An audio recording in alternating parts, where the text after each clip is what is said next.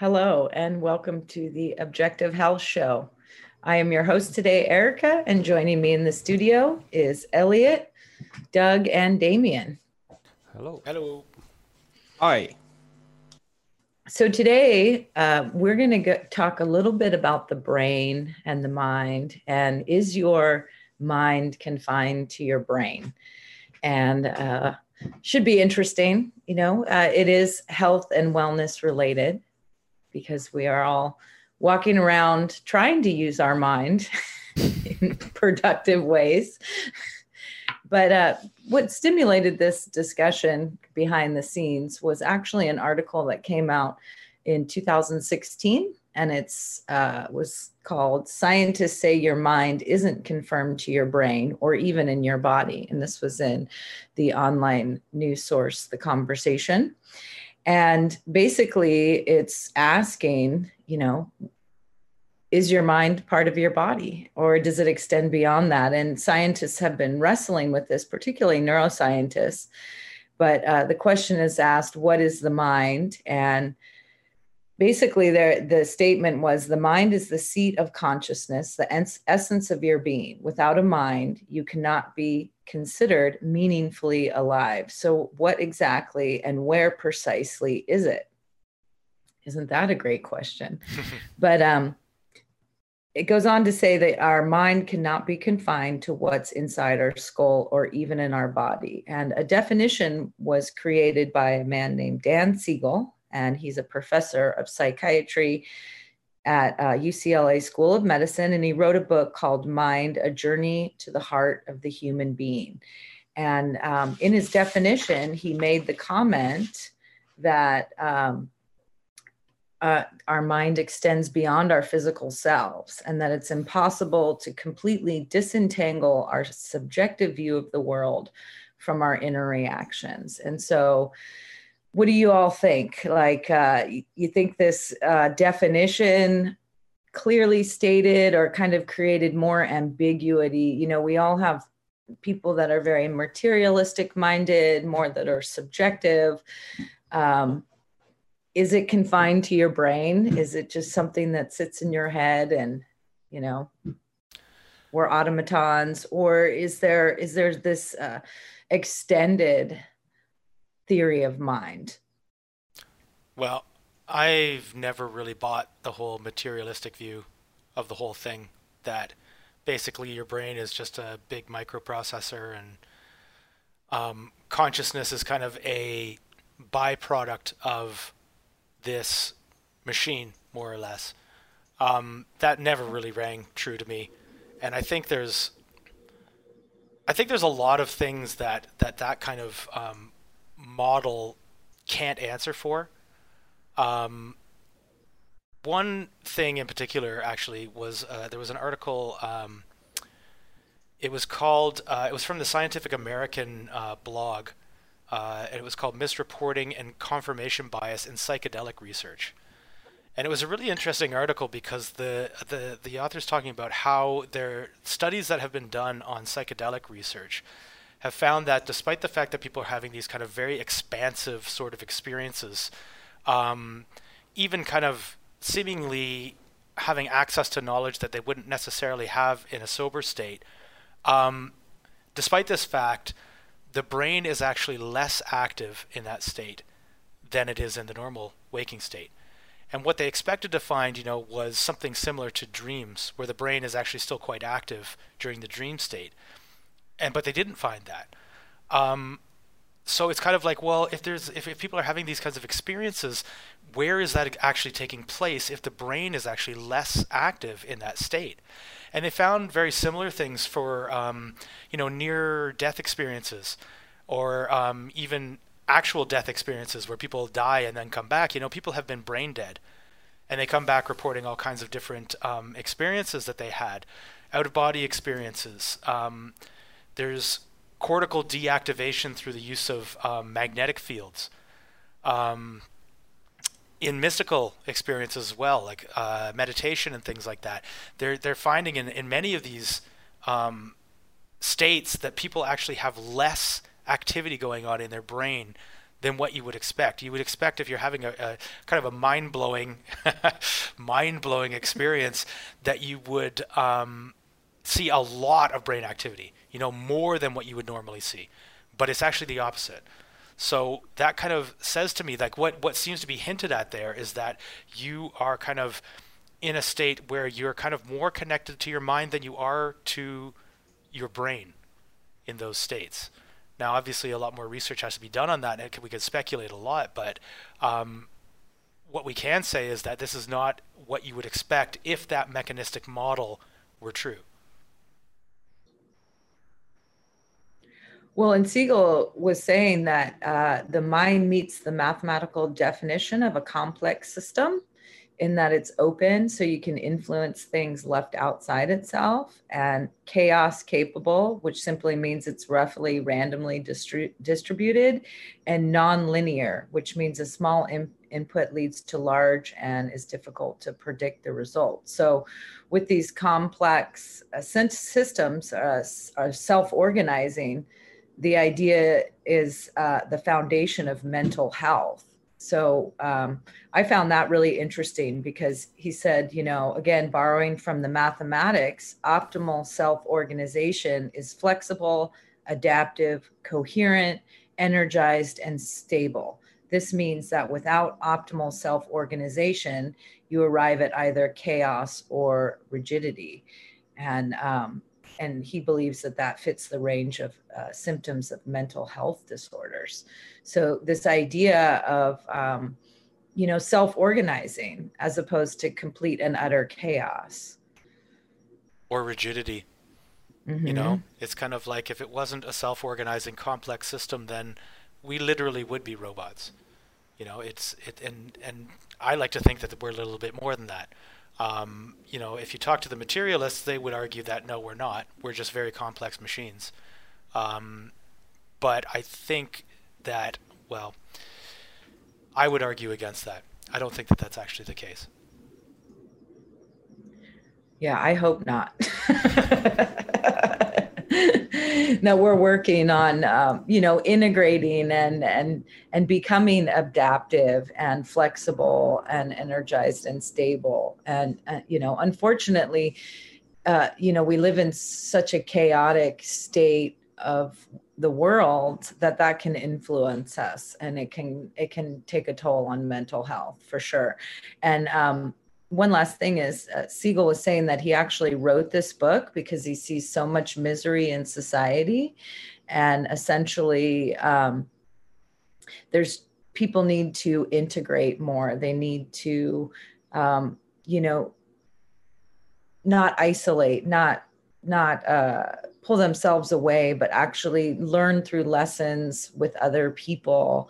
Of being more cohesive, if I'm making sense. I don't know, maybe my mind is not 100%, but I can kind of see where he was going. Like he felt that this was something that really needed to be shared with the wider public, that the mental health of people can be very much affected by what's happening in society, in your community, in your groups, and how to attribute happiness to a sense of belonging, to a sense of sharing. And I don't know, what do you guys think? Yeah. Well, it's interesting, I think when you think about like kind of the history of thought, the way we've kind of thought about things in the past, it was always kind of intuited that there was a dualistic a dualism going on, essentially, that there was the body, but there was also the mind, soul, that sort of thing, like that there were these two kind of separate things. But it seems like kind of more modern thought kind of got away from that with the whole reductionist kind of like, let's boil everything down to its individual parts to learn about it. Things became much more mechanistic, and that idea was kind of brushed aside as being just superstitious, that we had figured out all these different things, and we're nothing really except a bunch of neurochemicals and firing neurons, and that's it. That's all that there is to it. But it's kind of interesting that we got away from that when it seemed like that was what people intuited anyway.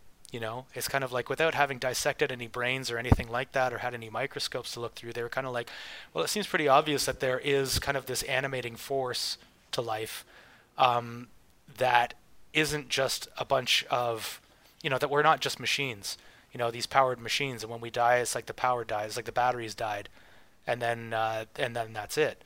We had this intuitive sense that there was more to it than that there was this kind of, like I said, animating force, or something else there, and that the mind was not the same as the body or the brain, those sorts of things. So I just find it interesting that we kind of seem to have intuited this a long time ago and then lost it through our intense reductionistic approach to everything. Most definitely. I mean, if you look at Eastern and Western spiritual traditions, not to go off on a tangent, but just to kind of put some perspective, we've always, our ideas about our separate selves as physical bodies are kind of misrepresentations. I mean, you think of something like the power of prayer, or the idea of distant healing, that I could think positive thoughts for my co-hosts, and that could actually happen for you, and we did do a show in the past about the power of prayer, but the fact that your mind could be so strong and have the ability to affect you folks as my co-hosts, whether it's sending good thoughts. And we all have had experiences of thinking of someone, and then they call you, or they write you a letter. And so I really think that it's so fascinating that we are not confined just to our mind, that there's so much potential. And, kind of in the, I hate to say new age movement, but maybe you folks have heard that, where the thoughts go, the energy flows kind of thing. And if you're constantly ruminating on negative thoughts, that you can actually make yourself physically ill. And all these things, are now being backed up by research and science. And it's actually coming to be the point that, there is studies that show distant prayer, healing prayer works, or, things like that. So it's really fascinating stuff. A little mind blowing sometimes too, to consider the implications of it. Yeah. Yeah. Well, I mean, like you guys have said, this stuff it was very much taken for granted, I think, in the past, or it was a known thing, or it was a considered thing, especially when, this idea that humans are merely physical machines is a relatively new one, right? It's a relatively new one. And the way that in at least some of these articles, the way that they're described is reductive physicalists. I think that's the word, reductive physicalists, stemming from the essentially reductionism, which grew very much out of scientific thought. But ultimately, what many of the original scientists or pioneers in science, their aims were to unite science and religion. Using science was a path towards understanding the divine, and also trying to discover the things which human beings intuitively kind of felt to be true, but had no physical evidence for. But somewhere along the way, it changed, and it kind of became corrupted. And this idea that humans are merely physical, with the discovery of DNA and all of these other steps in science, this idea that human beings are merely physical machines, that we are essentially automatons, right? This took a foothold. And so any scientists who seek to question this, they seek to kind of ask the questions that go unanswered. They're very much, in many cases, they are ostracized. If you look at, for instance, Rupert Sheldrake, who did a lot of work on the fundamental problems with scientific reductionism, essentially, and who came up with several theories. One of those was based on this idea. I can't remember what he called it. Essentially, this concept of this information field and how human beings, in some respects, are connected to this, have some kind of connection, and how this guides our experience, how this affects our experience. And this is one of the things that could help to explain psi phenomena, potentially, this information field concept. And if you look at the evidence, this idea, so this reductionist idea that human beings are merely a collection of brain cells and that our experience or our perception is merely generated action potentials, so the flow of electrons and protons through our nervous system, and this kind of generates a visual image, and this is our experience. It's not really fully in line with the evidence, right? There is evidence, for instance, there was a case of an individual who, I mean, what was his name? I can't see what his name was. I think he was in France. Yeah, 44-year-old Frenchman who went to the hospital complaining of mild weakness in his left leg. It was discovered then, basically he had a scan.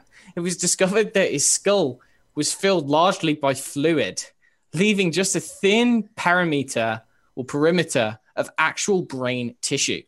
And yet the man was a married father of two and a civil servant with an IQ of 75, slightly below average in his intelligence, but he was not mentally disabled.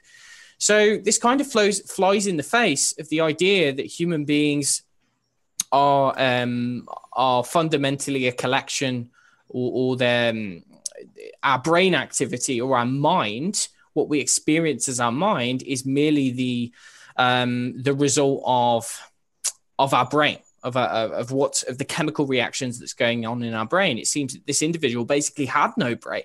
He had no brain, yet his experience was very similar to the rest of people. And so what that kind of makes us question, or we should be questioning, is, okay, if this individual could get by quite happily in his life, yet he had no brain, then what is the role of the brain? Okay, we can look at all the neuroscience and neurochemistry and things, but ultimately to ascribe human experience to brain chemical reactions, it's not consistent with this guy's experience, right? Mm-hmm. Yeah, that whole thing was fascinating. And it's funny too, because that article, which was on Quartz, quartz.com, the author of that article basically goes into a physicalist interpretation of what was going on there. It says, oh yeah, the brain, if there are parts missing from the brain, other parts of the brain can kind of make up for that. But it's really stretching the limits there, I mean, that guy had like a thin layer of brain tissue, essentially, instead of having an entire brain. And for all intents and purposes, wasn't really affected that negatively from it. Like, he wasn't the smartest guy in the world. A 75 IQ is not particularly high, but he was totally functional in society. I mean, he was a civil servant. He wasn't like, he wasn't mentally disabled, I guess is the point. So it's like, that really stretches the limits of how good is the brain at kind of making up for missing parts. Obviously there is much more going on here. But anyway, it's a really fascinating case. Mind-blowing. We'll just keep on using that term. I know, all those different terms. Well, another thing that kind of plays into all this too is the role of the vagus nerve. And so there was an article that we looked at from The Conversation back in 2017 called From Decapitation to Positive Psychology, how the vagus nerve connects body, brain, and mind. And they were talking about that dualist assumption. So you guys were talking about that physical, what is it they call it, physicalism, and then there's the contrasting position of dualism, the dualist assumption that the physical and the mental are fundamentally different substrates, and then what the the role that the vagus nerve plays in that. So just a little bit of background for those that may not know, the vagus nerve is the 10th cranial nerve. Is that correct? And it connects to all the internal organs and whatnot. But what's really interesting about the vagus nerve is that it regulates vagal tone. And so if you have a low vagal tone, you tend to be not as inner reaction. I don't know how I'm trying to say this. Basically, higher vagal tone, more connectedness, more ability to kind of regulate your emotions, your social engagement, your cognitive function. So I always like to think solution oriented. So how can we kind of wrestle with this discussion of the mind and the brain? And it seems like there's been so much work in the importance of stimulating the vagus nerve. And some of the things that do that are breathing exercises like the EE program or Aerowalis, yoga, meditation. I would even say martial arts, exercise, all of these things help with your breathing, regulate vagal tone, and essentially help regulate emotions, encourage social engagement, and actually stimulate cognitive function. And they've shown studies that it affects the gray matter.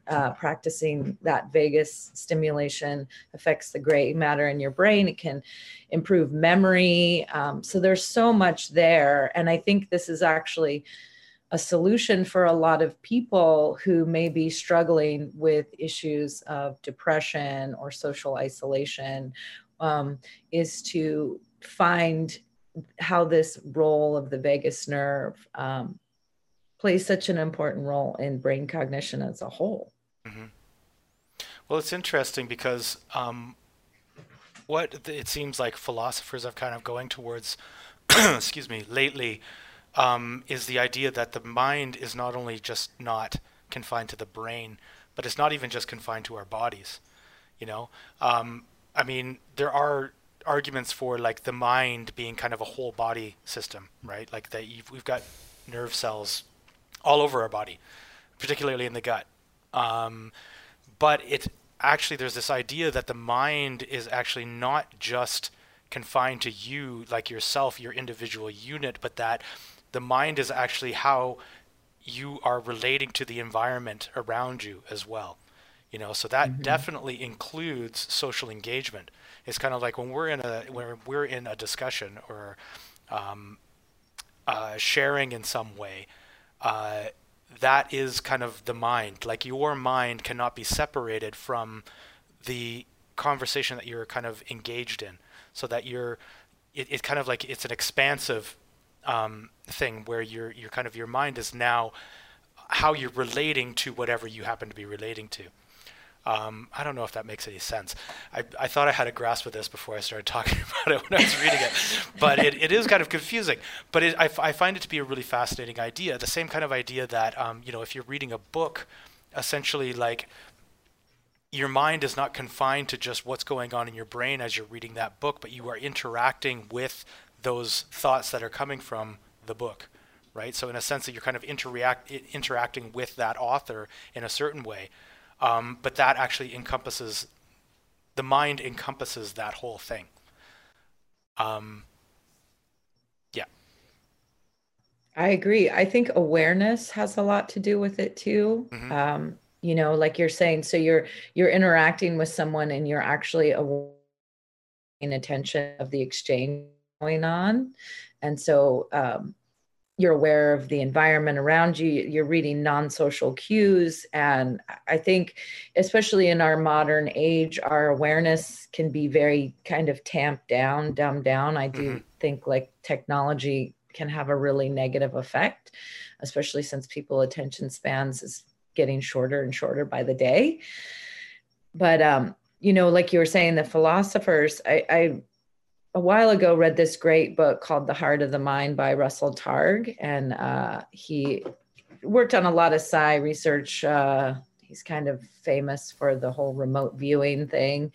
But he had a very interesting quote that I wanted to read because it really summed up a lot of what we're talking about today. He was saying, that we're not simply a physical body. Our awareness is not local. It's able to expand and move through space and time. Who we are really is non-local awareness, residing for a time in a physical body. Mystics have said this since the beginning of metaphysical writings. We have a body, but our essence is non-local. And I thought that was pretty interesting, because it, as a yoga teacher, I work with teaching people how to breathe, how to practice postures, how to do meditation. And so much of the preparation for that is people actually getting out of their physical body and not being so attached, and being open to expanding their awareness, breath awareness, conscious awareness, body awareness. But it's kind of like this process, and it's a struggle for sure. It's definitely not easy. Anybody who's attempted to meditate knows the endless chatter of the monkey mind can be very distracting. So, as you were saying, Doug, like, mystics have shared this knowledge. It's out there, but it can be taken as not serious, but I think there's something very serious about it. I think it's one of many things to kind of build on. Mm-hmm. It's interesting that you mentioned remote viewing too, because some of those experiments right there are kind of good evidence that the mind is not confined to the brain. Because some of the stuff, when you look into that kind of stuff, and the experiments that are done, and the amazing results that they're getting with some of this stuff, it's really, well, mind-blowing, just to use the the term again. It's just it's like, if these people can do that, then there's obviously more going on than just neurons firing. Exactly. What do you think, Elliot? Yeah, I agree. It's mind-blowing stuff. Well, I do have another quote. So for our listeners, I have a quote from Patanjali. He actually wrote Yoga Sutras many thousands of years ago. It's kind of a basis of this idea of gaining control of your awareness and actually being able to have some sort of control on focusing. And so he basically taught that with the diligent practice of meditation, or stabilization of one's focused attention, comes expanded awareness. And he taught that a cultivated mind can know the past and the future, understand the sounds made by all creatures, read what others are thinking, perceive the small, distant, and concealed, understand the interior of the body, achieve perfection of the body, and a variety of other astounding abilities. And I'm not saying I'm a supporter of all those theories, but I think they're possible for sure. Kind of like what you were saying, Doug, about remote viewing, so if you can start to practice whatever it is, a meditation, that you can kind of quiet that internal chatter, that you can sit in silence, that you may be open to that informational theory or field, and actually, I hate to say like receive messages, because then it might sound like you're hearing voices, but that you can basically quiet that constant chatter, that ego generated stuff, and be open to a lot more information, divine insight, visions, things like that. What do you guys think? Am I totally out there? Well, I mean, I'd like to believe that that's true. I've never had any experience of it myself, so it's always hard to say. But I mean, you do hear from people who do have those sorts of experiences. I'd like to think that it was possible. Well, and one thing Russell Targ was saying, back to what you were talking about with remote viewing, is that when they teach people how to do it, it's actually not this big active process of all these steps you follow. It's actually learning how to quiet the mind and just be open to images or thoughts or possibilities that arise, instead of saying, well, I want to see what that guy's doing in the other room. You just are able to quiet your mind enough to, have flashes of inspiration, whatever it is. And I think that is contemplation, those moments before you get out of bed in the morning, before you go to bed at night, like where you're laying down, you're actually quiet. You don't have all the visual and audio stimulation, hopefully, right? You've turned off all your devices, and you have those flashes of insight or ideas, creative ideas. And, or you think about people, and then they call you the next day. Again, those kinds of things, like just being open like that to the possibilities, that you are not just confined to this physical, well, Tiffany would call it the body bag, right? The sack. The meat sack. The meat sack. So, yeah, I know this is kind of straying into those more philosophical realms, but, I do think it's important for all of our mental health in this time that we live in to really start considering these things, to consider how affected we are by our environment around us, and how we are in control, in a sense, of limiting stimuli that may not be for the best of our mental well-being or health, Mm-hmm. So definitely. I do feel like the mind is boggled. But if you all don't have anything else to share, we just wanted to put that out there today. You're more than just your brain cells firing. You have limitless potential, and find a way to stimulate your vagus nerve to start to tap into some of those positive effects, of getting past rigidity, and being able to deal with the chaos, whether it's in your life, in your community, in your country, in your the world. Like, have a strategy where you don't become so confined to just your mental state and that endless chatter that it can do, and sometimes not for the best, so that's what we're hoping to get across, at least for myself. Well put. So thank you all for joining us.